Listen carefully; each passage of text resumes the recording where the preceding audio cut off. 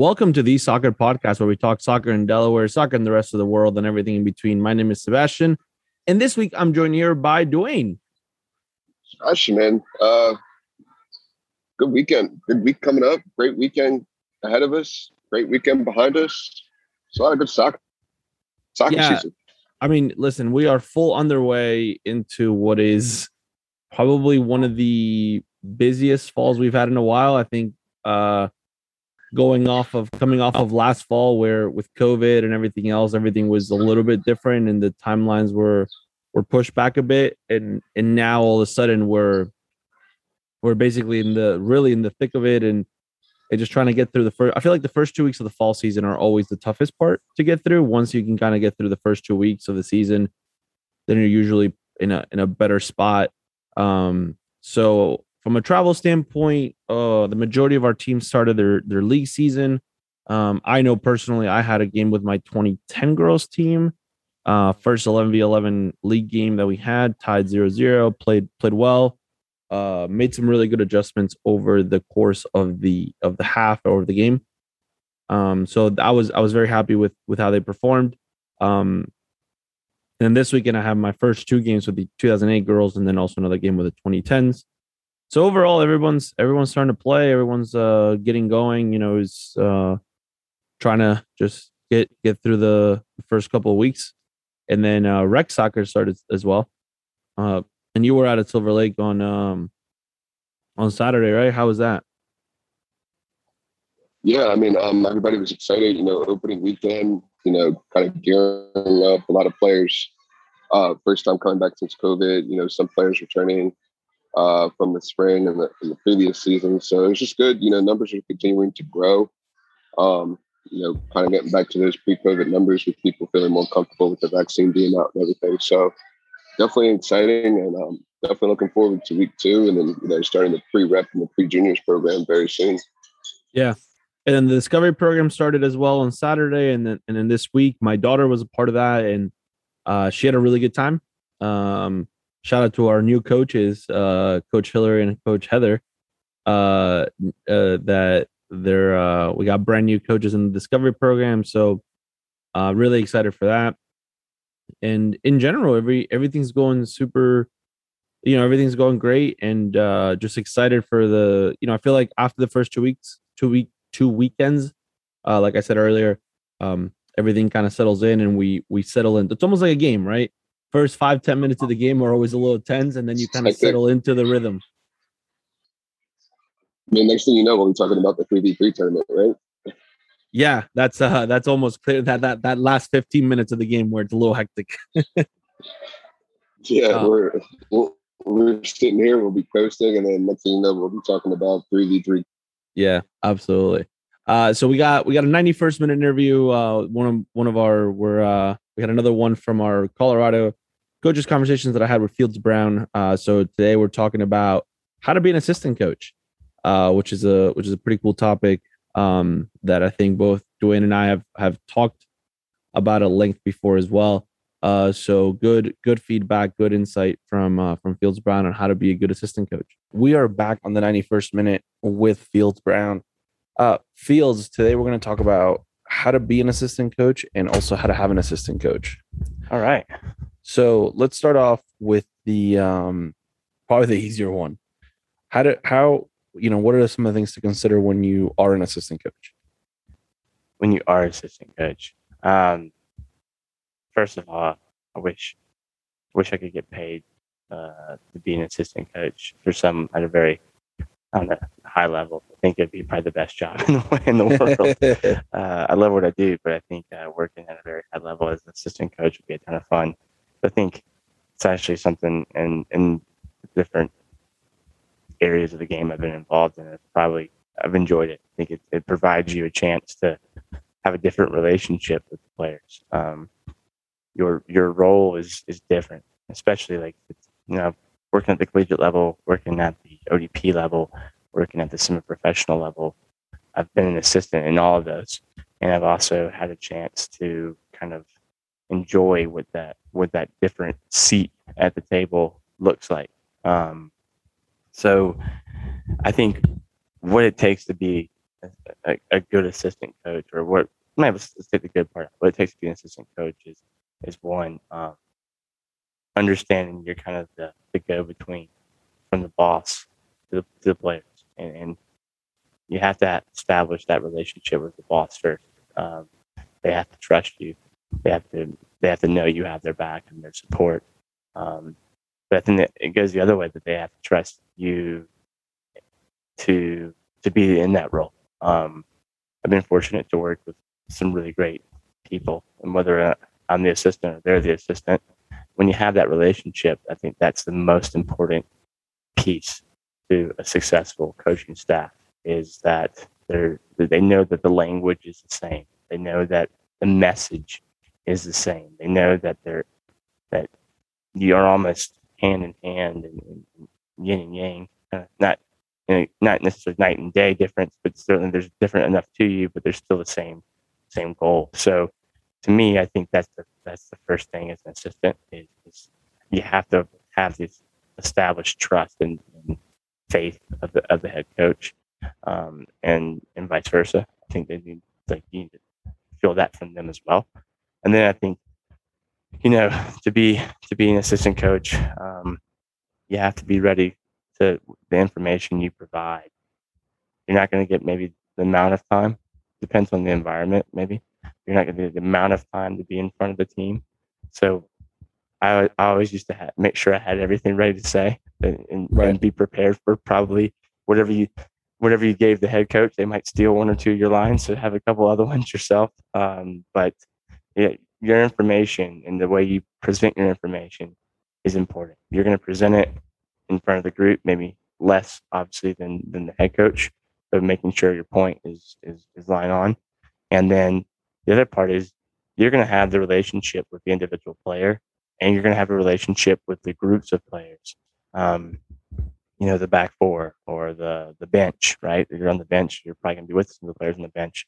So you're going to have kind of those small group and individual relationships probably better than the head coach, because the head coach is looking at the bigger picture and looking at the results and the team. So yeah, I think you just have to have that in mind, is your viewpoint of the game is a different viewpoint of the game than the head coach, and you have to be prepared for that.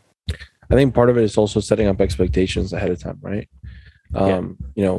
Getting clear expectations from the head coach is like, what is it that you want me to do, and what's my role? What do you see me doing? Like, what can I do to best help the program or team or whatever the case might be? I think that's a huge part. And I think you touched on a really good point about the players, right? So I've had the chance to be a volunteer assistant coach before at a Division II school in Florida. And in my role, I was one of 4 coaches. And my role was to be the guy that sat on the bench. And every player talked to me before and after they went into the game.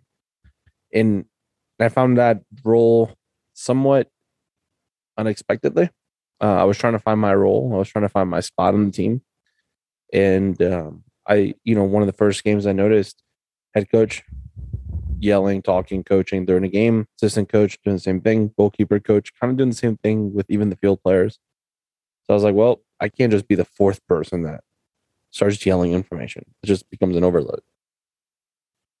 So I decided I'm going to be the person that just sits back and just watches and observes and gives individual feedback across the board. I think that became a very rewarding experience, because I got to be able to see the game from a different standpoint, but also learn a lot about players, and then be able to kind of relay information on the head coach or the assistant coach. So I think that's that thing. I think that's a big part, setting up an expectation for what your role is going to be, and knowing what that is. And it's more for yourself. Absolutely. Because I think the next point I would say, and this has been me fortunate in the last little bit to work, not only with a great coach, but my wife and at Regis as a volunteer, but also with her as an assistant with the West Region ODP program, is a balance. And some days you might run a training session. And in fact, it's great. Times that she's given that opportunity to me, I think she knows it's time either for a different voice or different style, or for them to see myself as a coach, as the assistant coach, in a different light as the person now who's in charge, right? And it lets her have the same opportunity that you're just saying. It lets the head coach have the opportunity to now be an observer and to watch and to have those moments where she can build those relationships with the players. She can give the individual or small group feedback. So I think that's the next part for me would be the next role as assistant is developing within that staff, healthy staffs, positive staffs, successful staffs.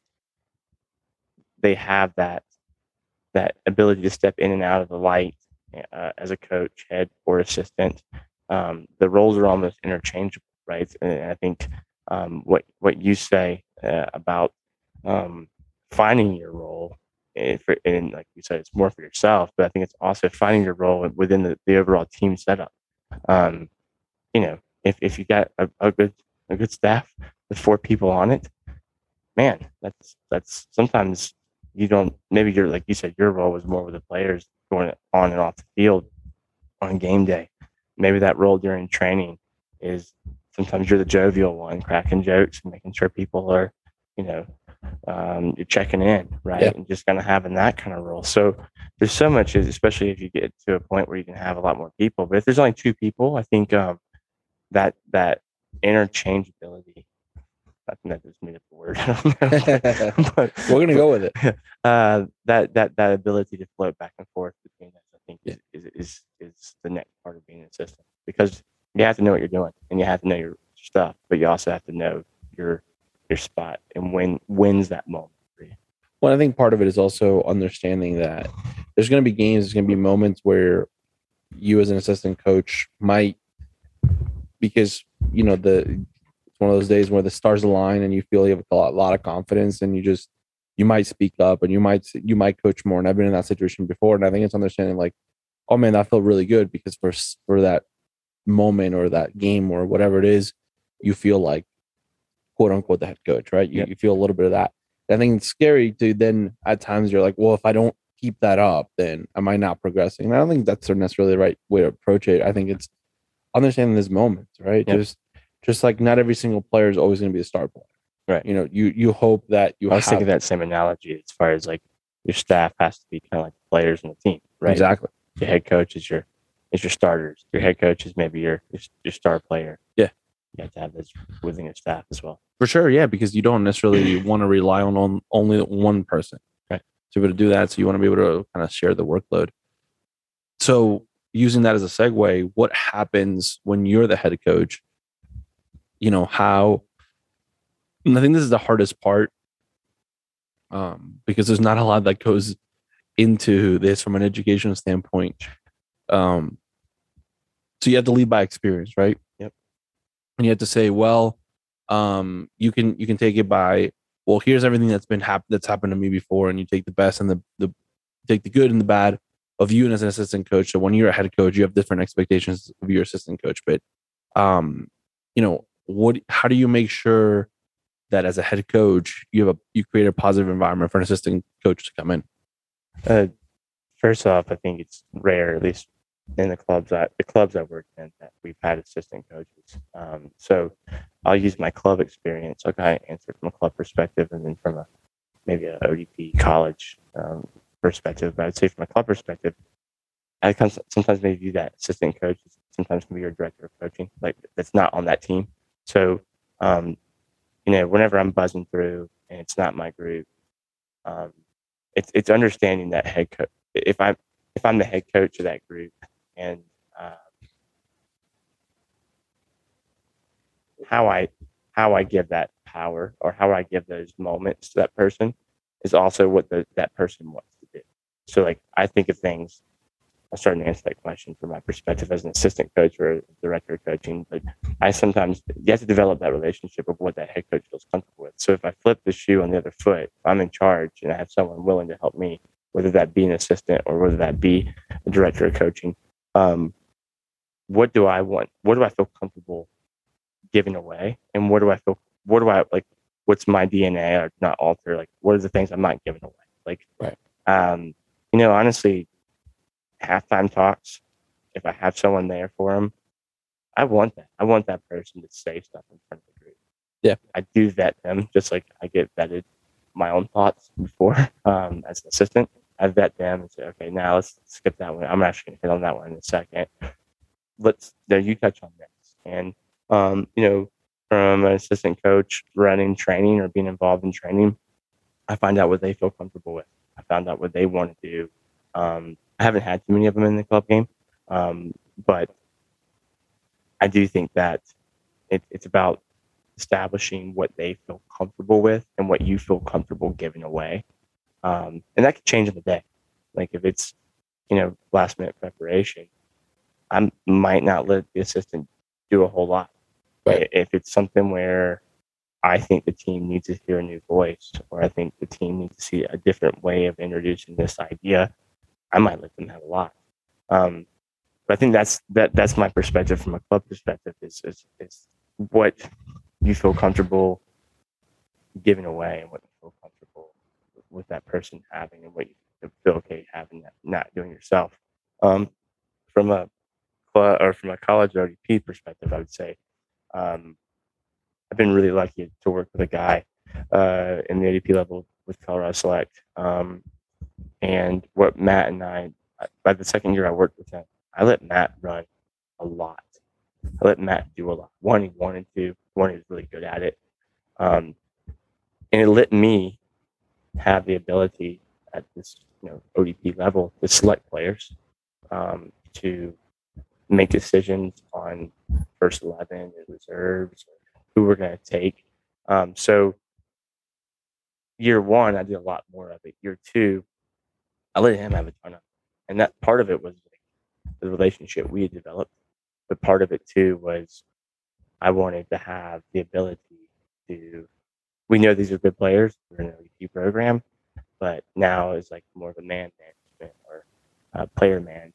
So I think it depends on where you are and who you have, but it still comes down to what, as a head coach, you prioritize and what you feel in that moment.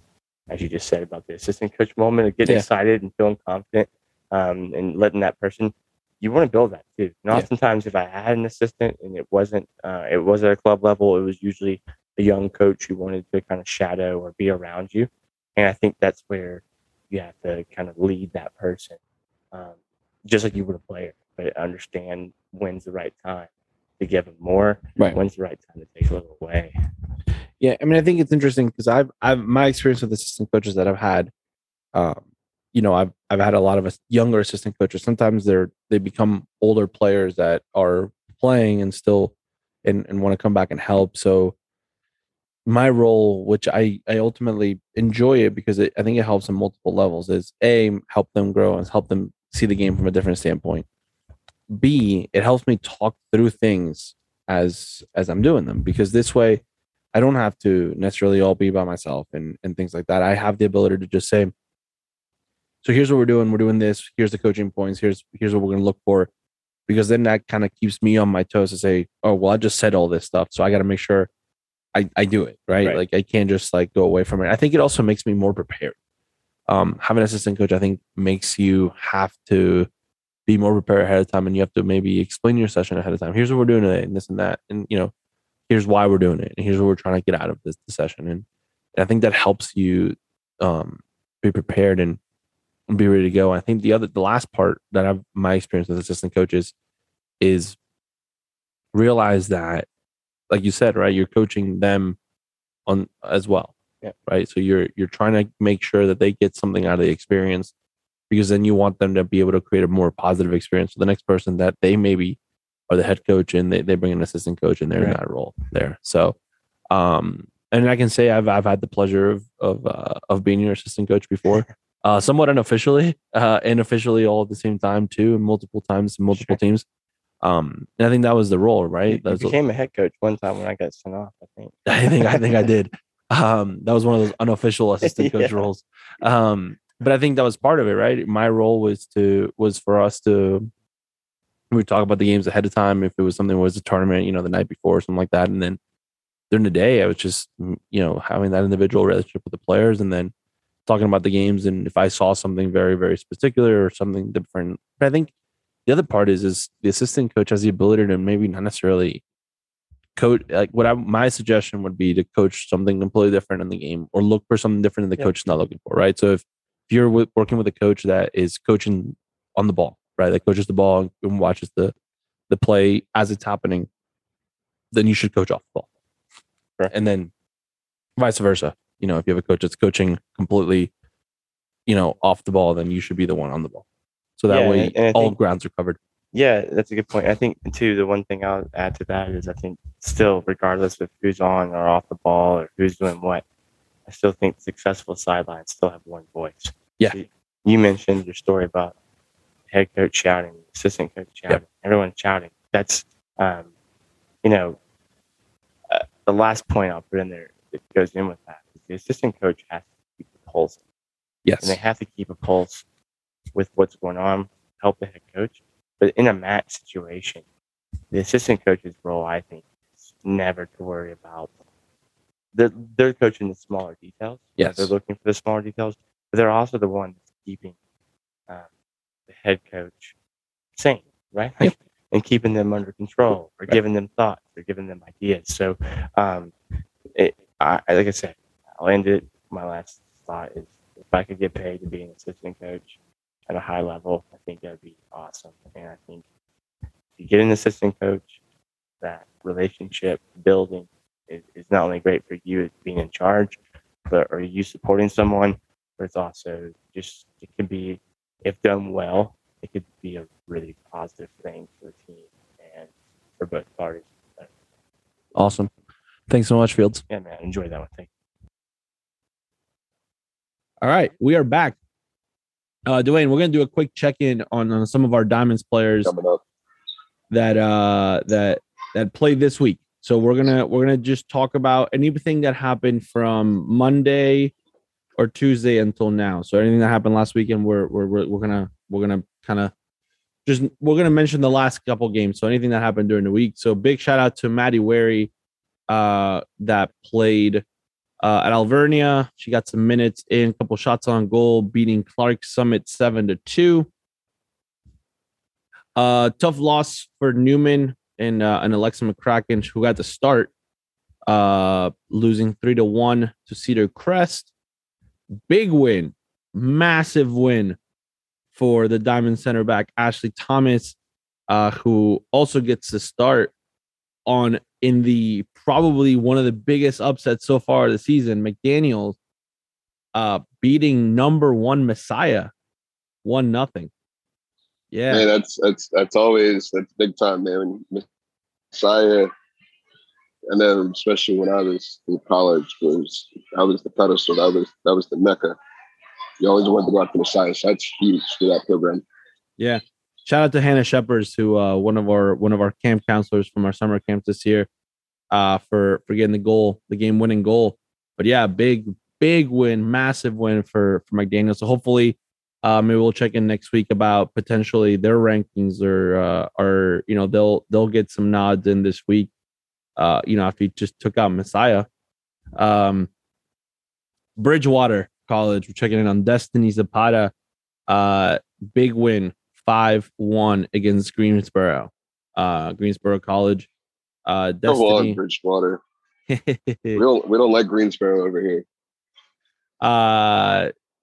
Destiny getting an assist in the game as well.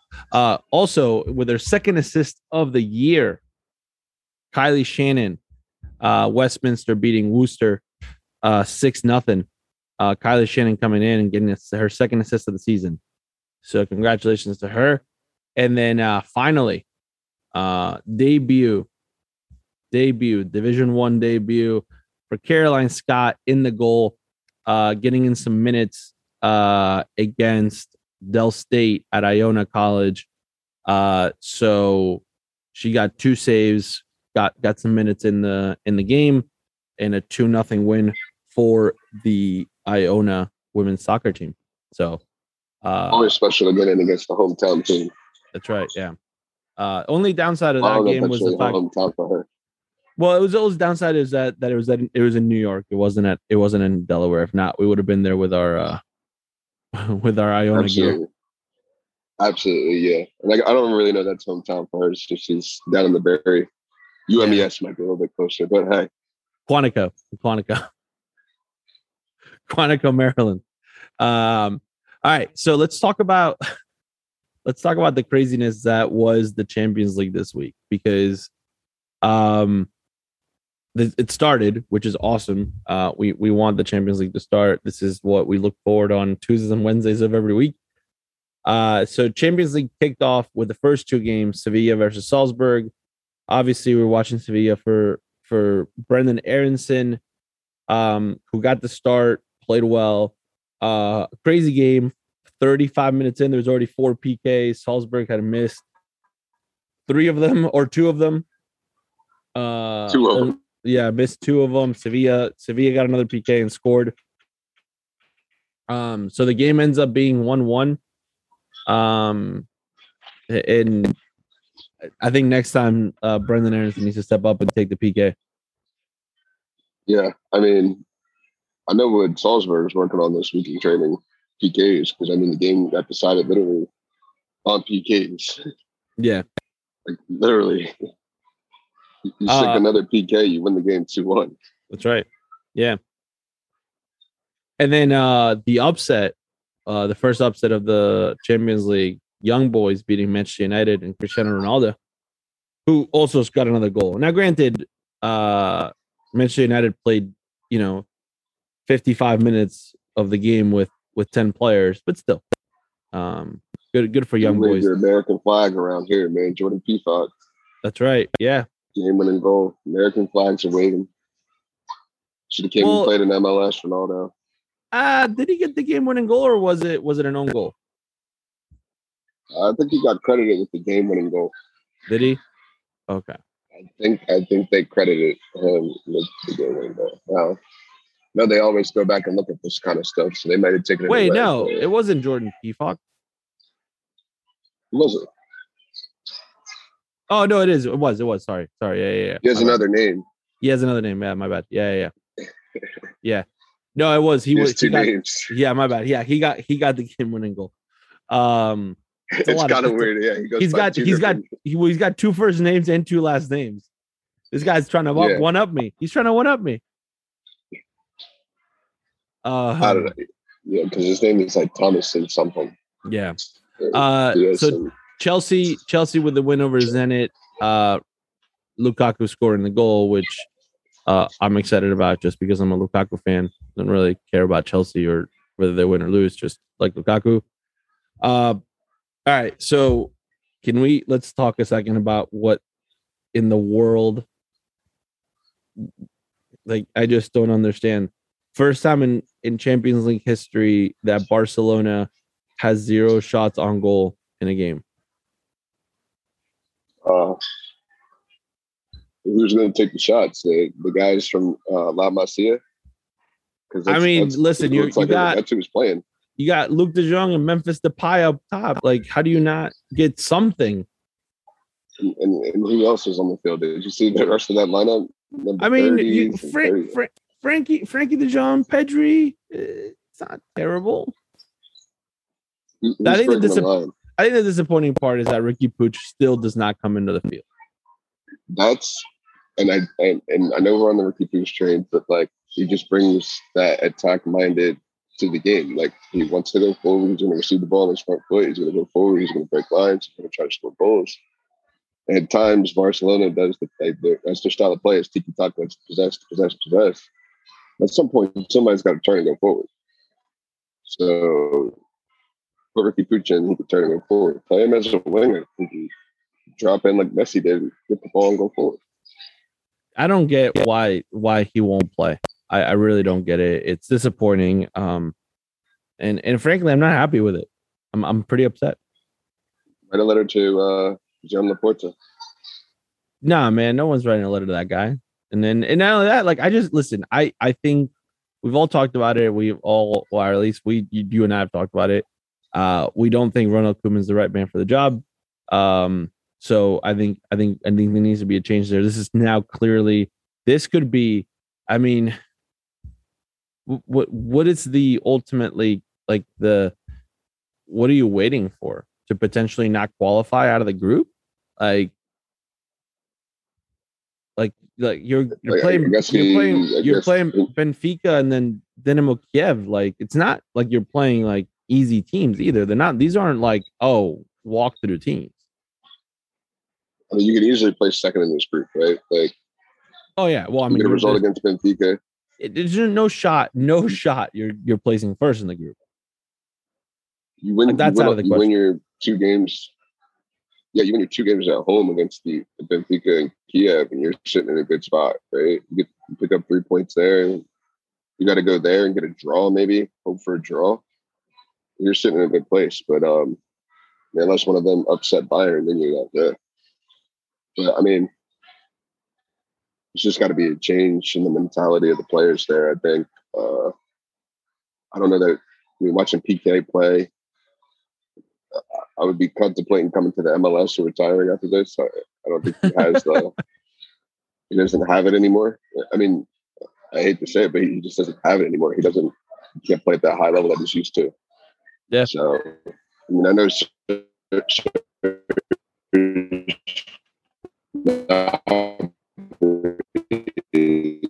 at a way different pace, but just PK should play at that level anymore. Yeah, got that world class center back. Yeah, worry about that TV holding company he has. And then let's talk about the PSG Bruges game. So Messi, the first time playing in Belgium, had never played in Belgium before for whatever reason. Just never worked out that way. I think there's going to be an adjustment period. And this is where the tactical part of the game comes into play. It's not just, I have all the best players, I can easily. And people are like, well, you can't buy wins. And I was like, yeah, but that's not what it's about. I think part of it is just realizing how to tactically adjust to a different player. I mean, Messi is not Di Maria. Messi's going to play different. So in that attacking trio, now it's a different dynamic. It's getting to know each other a little bit better. And I think that the middle of the field needs to change. I think Wijnaldum didn't really do anything on either end of the ball. He was just kind of stuck in them. Like he was stuck with the ball when he had it, and then didn't really know, like. So he was extra. I think that the thing that's tough is that PSG attack with so many players. I mean, Ander Herrera scores the goal coming into the box. So like they attack with so many players that it almost becomes an overwhelming amount of attacking players that then leaves you extremely vulnerable for a counterattack, which is ultimately what Bruges kind of took advantage of. And Bruges was organized. They knew the tactical approach was just to be organized and just kind of wait for your moments. Good, man. Hold on, because you broke up there for a second. In the attacking third, they was a little bit, man. I said Bruges looked good. Their combination plays when they attacked in the attacking third was really good. Like they were very disciplined, switched the point of attack, and ultimately looked to get balls into the box. Yeah. But I think you hit it on the head with PSG. Tactically, they struggle, and I think it's because if you look at their front three, where do they all thrive in their careers? Like why are they the names they are now? They all played as wingers. Yeah. Right. So they all thrived on the wing and had that central number 9. So I think the manager has to look at that and say, well, who's my best option to play as that long 9? And maybe they play as a longer 9 and they look for balls diagonally into the channels, and then guys run in.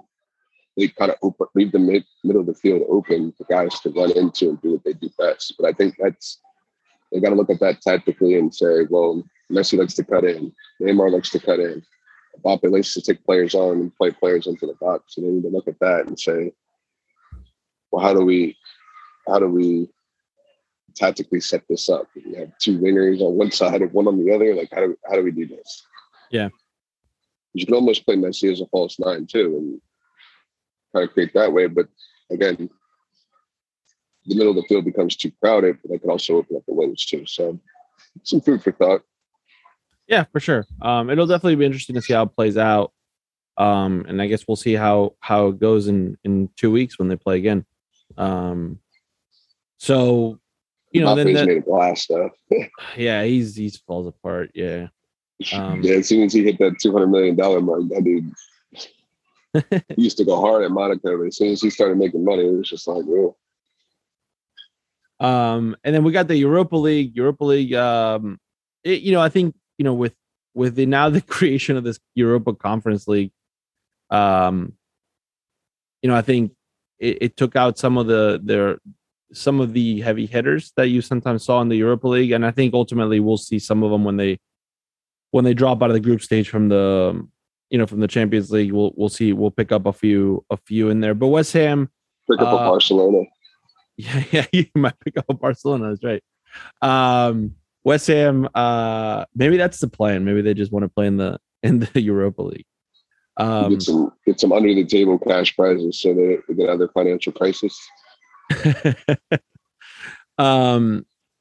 West Ham with a win. Real Betis over Celtic. Leicester, Napoli, which I think probably the two of the more renowned teams right now, at least from how they perform in their league, with a 2-2 tie. Leverkusen with a win as well. Lazio, Galatasaray, Lazio losing Galatasaray, and then in the Europa Conference League, which I think that's the one to somewhat watch, because you got Roma and Mourinho going 6 for 6 or 7 for 7 or whatever it was that he's won. He's won every game at Roma already this year. And also you got Tottenham, who tied against Rennes. And also, let's give a big shout out to Genk and Mark McKenzie, who came in the 90th minute. I was about to say, but with the win, right? So Genk gets the win away. Delaware, man, getting Delaware in the Europa League. That's right. Hey, at least we're not in the Europa Conference League. Hey, we're in the Europa League. All right, moving on to the player of the match. Dwayne, who do you have as your player of the match this week? My player of the match goes to the Club America goalkeeper coach and their unnamed player. So if you weren't watching the Club America Philadelphia Union match, Philadelphia Union earn a PK. Goalkeeper coach goes into like a shock, grabs out the PK tendencies, which cheat sheet. Yeah. And motions the player over. He comes over, gets the instructions, runs over to give it to Ochoa. And then Ochoa makes the save. Comes out, already knows which way. I think it was Montero was going, and just makes it look too easy. So, shout out to those two. That's just part of the game. Thinking ahead and finding those little timeouts to make changes on the fly.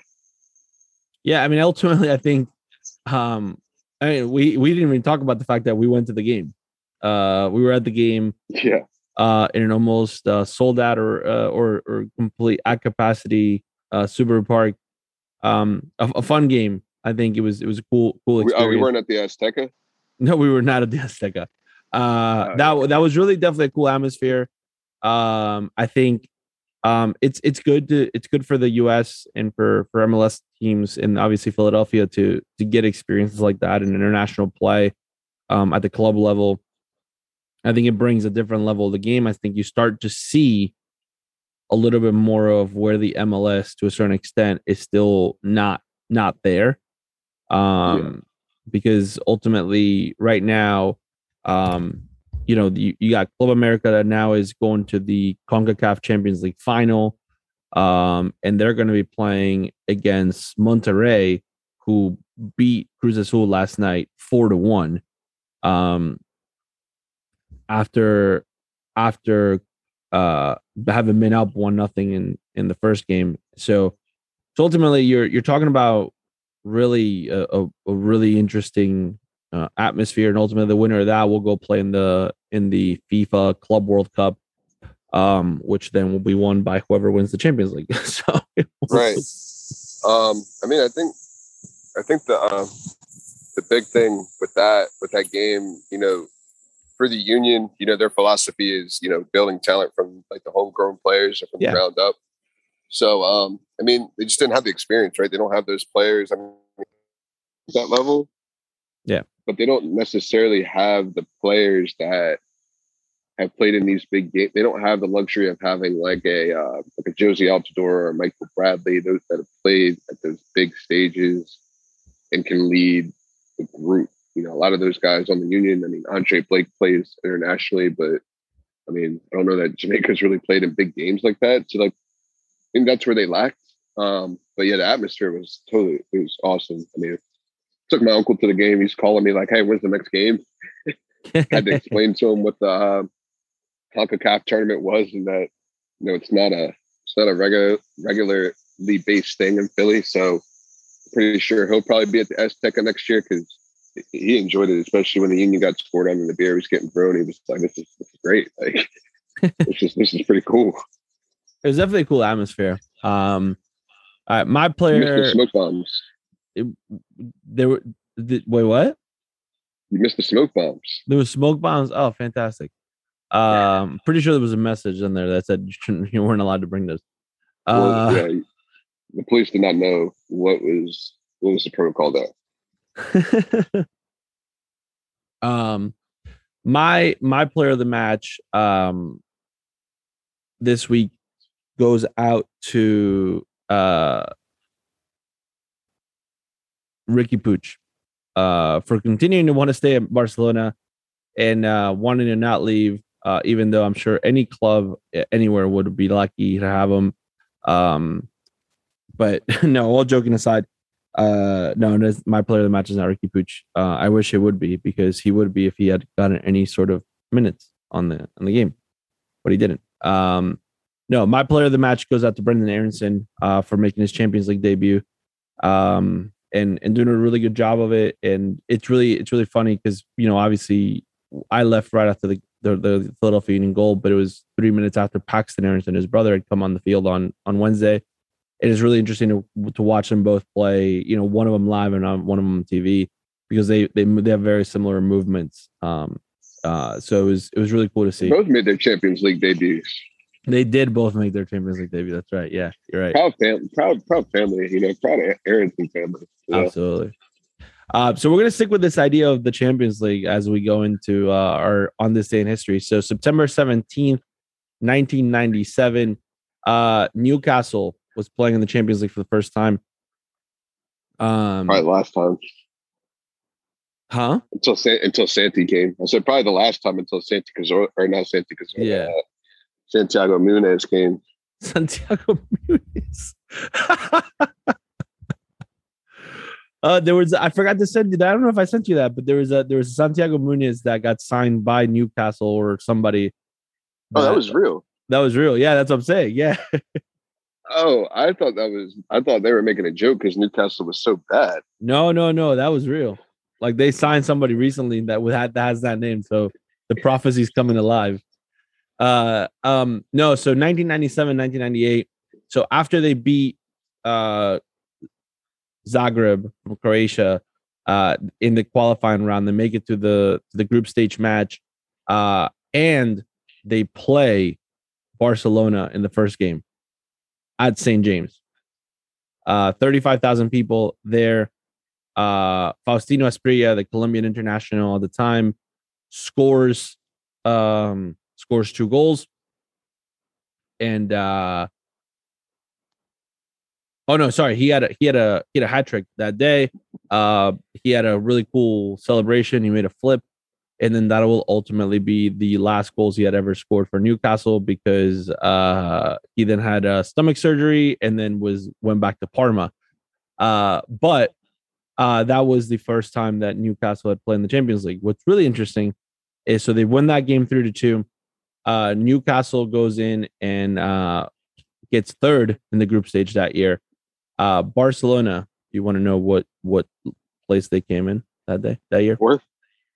What place did Barcelona come in that year in the group stage? Fourth. Oh yeah, fourth. That's right.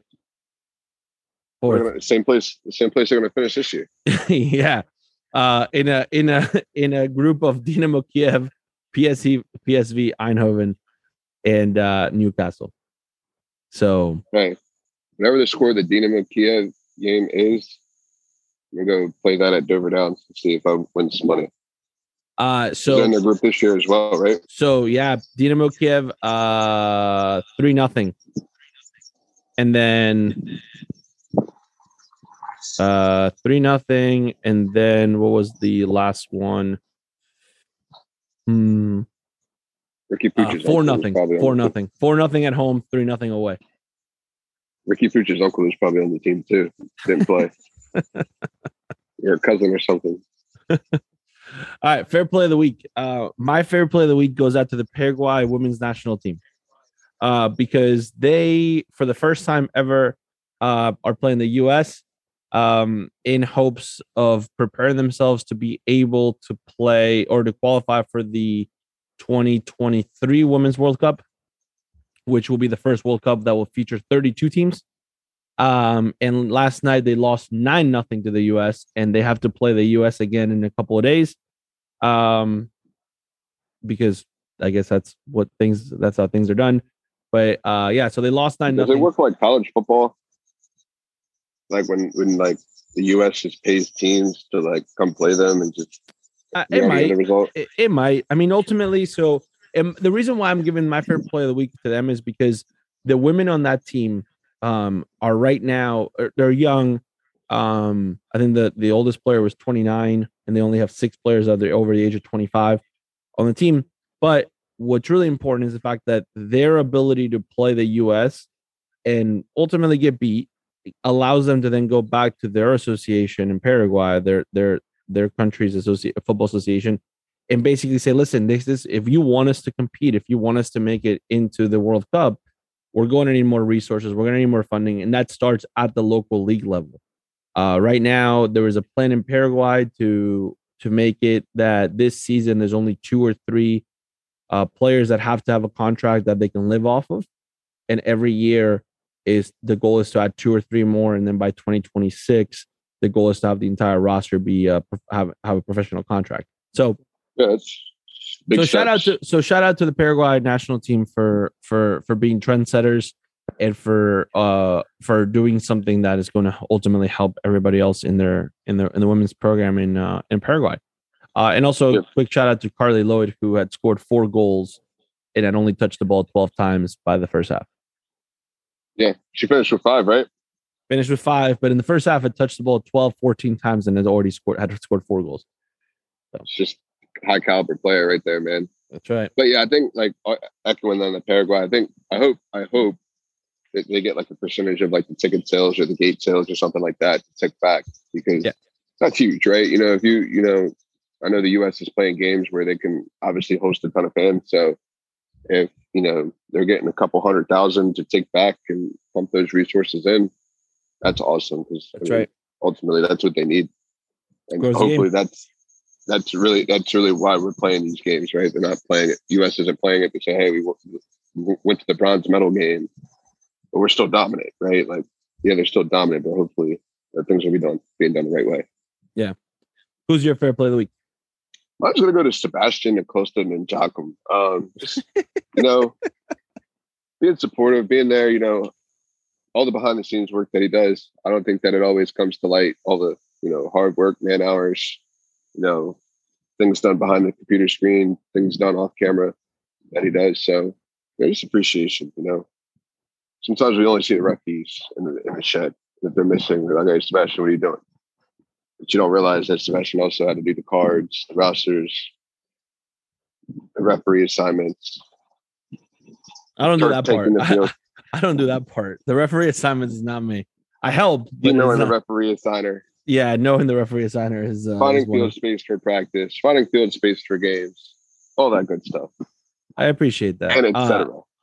It's not a job that I take lightly, and B, I don't do by myself. There's this whole support system of people that including yourself, Kyle, Jeff Cameron, our entire coaching staff, Kirsten, that ultimately help and make this club function. All the volunteers, all the board members. It takes all of us to kind of get things done. And I can't forget Chad and Lou. But and ultimately, the way I look at it is the wheel keeps on spinning, and we just have to make sure we're there with it. So if it takes, you know, a little bit extra work here and there, or if it takes, you know, a couple more emails, then so be it. But I definitely wouldn't be able to do it without everybody else helping me as well. So, but I appreciate You that. didn't win a night. I know it's the Fair Player of the Week award, but man, you're over here like accepting the Golden Globe.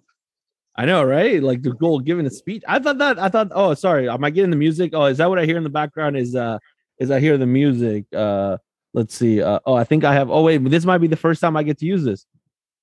Yeah, there you go.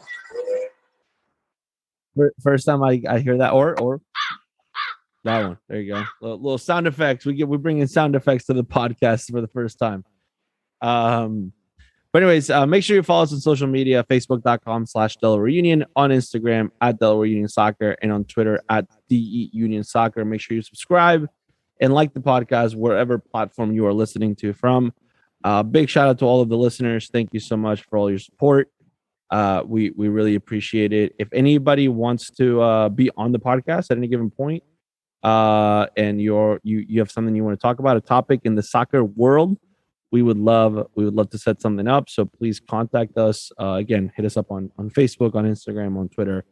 We'd love to have you on. Dwayne, I think episode 64 is a wrap.